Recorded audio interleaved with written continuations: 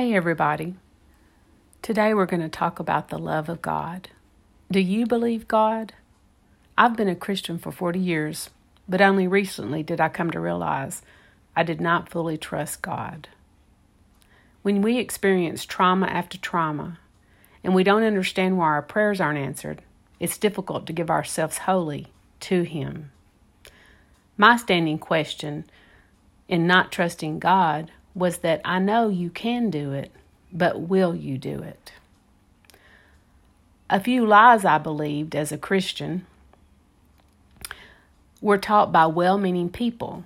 One was that God was going to judge me for all my mistakes. That is a lie.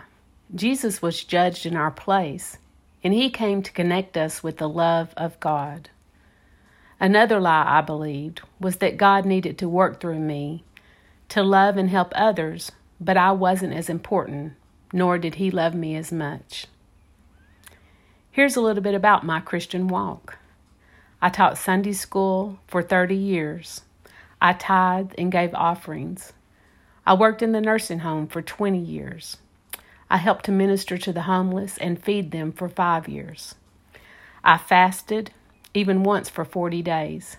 I faithfully prayed and read the Word. I served in any capacity needed in the church. I worked outside the home, and I studied hard to raise my sons in the Lord so they could have a good life. My husband left me when my sons were young, and he was gone for 5 years. I prayed for him during that time, and the Lord did bring him home.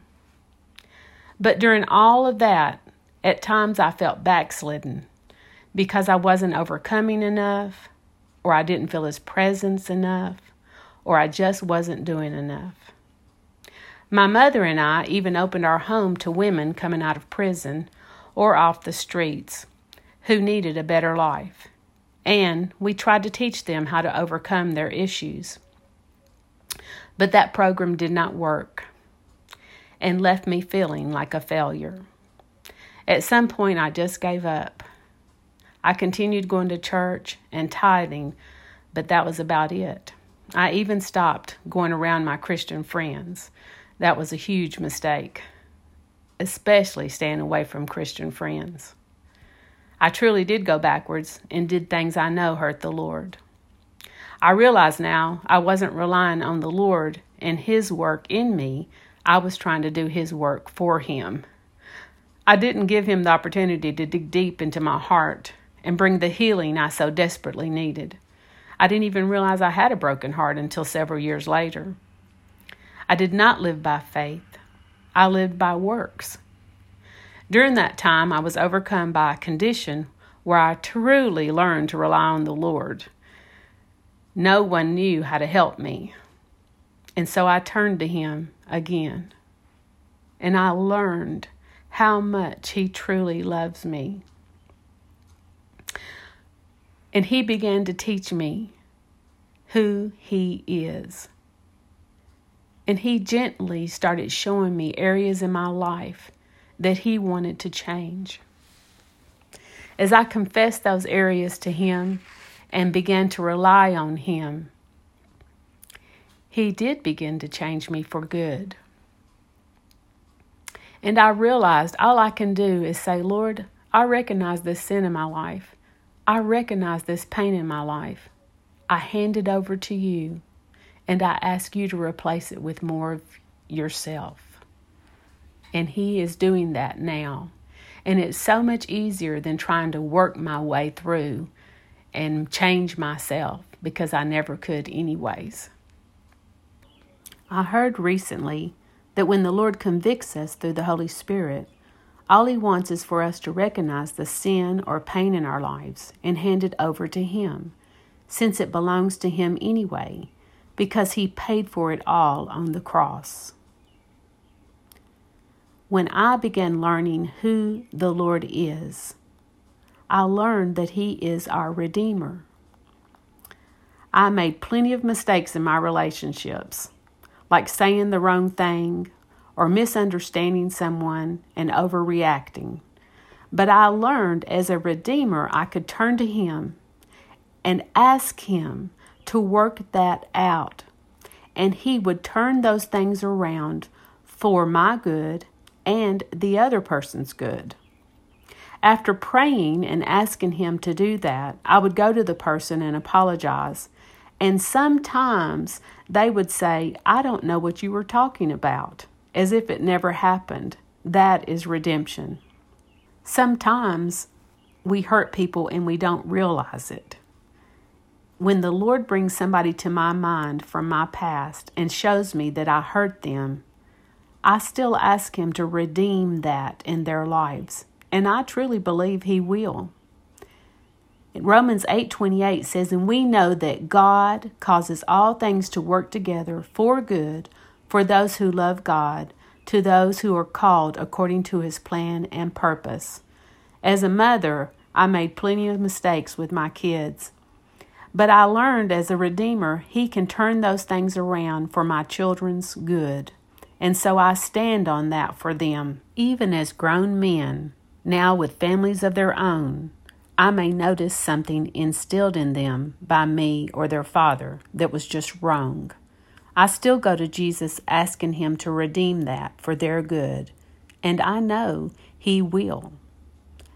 My husband was not saved, but the Lord told me he would be, so I stood on that promise and I saw him saved. I also stood in prayer for our marriage, but the prayer was not answered, and we divorced after 26 years. Once, as I was praying, I was thanking the Lord for answering all my prayers, and He said, "I didn't save your marriage." I had not really thought about it much, because at the time, and as of now, my ex-husband is not serving the Lord. But because the Lord brought it up, I asked Him why He did not answer. And He said, my ex-husband would have drawn me away from the Lord. Sometimes we may not know why the Lord does not answer prayer, but I want to tell you, the Father is good all the time. Jesus is a friend that sticks closer than a brother. And the Holy Spirit comes alongside of us, empowering us to live godly lives and teaching us all about a loving God who wants only the best for us in every situation.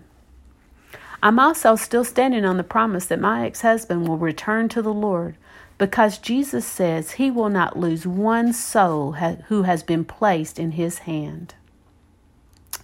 If, like me, you've had a hard time with faith, but you want to believe and trust Him with your entire being, let's go together and learn the beautiful character of our loving God.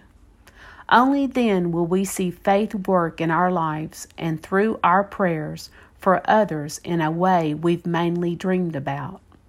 I hope and pray one day the Lord can work through me to see people radically saved, set free from mental and emotional problems, and healed of physical sickness and disease. We each have a seed of faith in us, but in order to have faith that moves mountains, we must truly know the giver of faith. So over the next few months, we're going to dig into some of the attributes of God through Galatians 5:22 and 23. The Passion Translation reads, "But the fruit produced by the Holy Spirit within you is divine love in all its varied expressions. Joy that overflows, peace that subdues, patience that endures, kindness in action, a life full of virtue, faith that prevails, gentleness of heart, and strength of spirit." Don Finto stated, there should be a colon after love in all translations, because the fruit of the Spirit are expressions of God's love. And parts of 1 Corinthians 13:4-7, the chapter on love, confirm this. Love is large and incredibly patient. Love is gentle and consistently kind to all. Love joyfully celebrates honesty, and love never gives up. God is love, and here are a few scriptures I hope you will meditate on this month. And remember, you are greatly loved by the one who matters most. Psalms 136:1, Romans 8:38. If you feel unloved, turn this scripture into a prayer. I thank you, God, for you are good and you are easy to please. Your tender love for me continues on forever. Psalms 136:1, the Passion Translation. If you feel like you've blown it, turn this scripture into a prayer. Lord, I've sinned and I confess my sins, knowing you will forgive me. I can trust you to do this. You always do what is right. You will make me clean from all the wrong things I have done. 1 John 1:9, English Reading Version. If you feel brokenhearted, try this scripture. Thank you, Lord, for healing my broken heart and binding up my wounds, healing my pain and comforting me in my sorrow.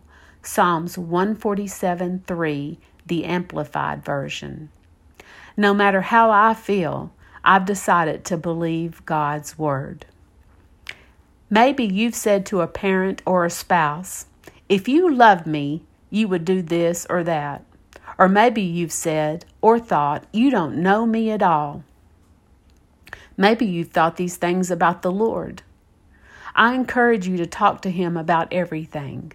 Then maybe you'll get to the point where you will be able to say, I know you love me, so will you do this or that? But you created me, Lord, and you know me better than I know myself. So I'm going to trust you to show me love like I've never experienced before. And I believe you are going to teach me who you created me to be and what plans and purposes you have for me today and in the future. For Jeremiah 29:11 says, you have good plans for me. You don't plan to hurt me. You plan to give me hope and a good future. My personal prayer and goal right now is to have an intimate experience with God's love, learning to trust the love He has for me and to grow more like Him. Our next study will be on the goodness of God. If you want a deeper study of the fruit of the Spirit, I recommend Joyce Meyer's Fruit of the Spirit Action Plan, which includes CDs, a DVD, and a book. I'd like to leave you with a few songs for the month. Reckless Love by Corey Asbury. Breathe by Michael W. Smith. Thank You, Jesus, for the Blood by Charity Gale. And here's a decree for the next month. God is good.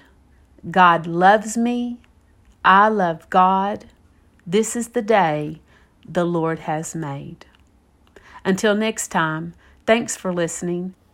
And I pray you triumph over every obstacle, for God has made you to be more than a conqueror, and His demonstrated love is our glorious victory over everything. So now live with the confidence that there is nothing in the universe with the power to separate you from God's love. I'm convinced that His love will triumph over death, life's troubles, fallen angels, or dark rulers in the heavens. There is nothing in your present or future circumstances that can weaken His love.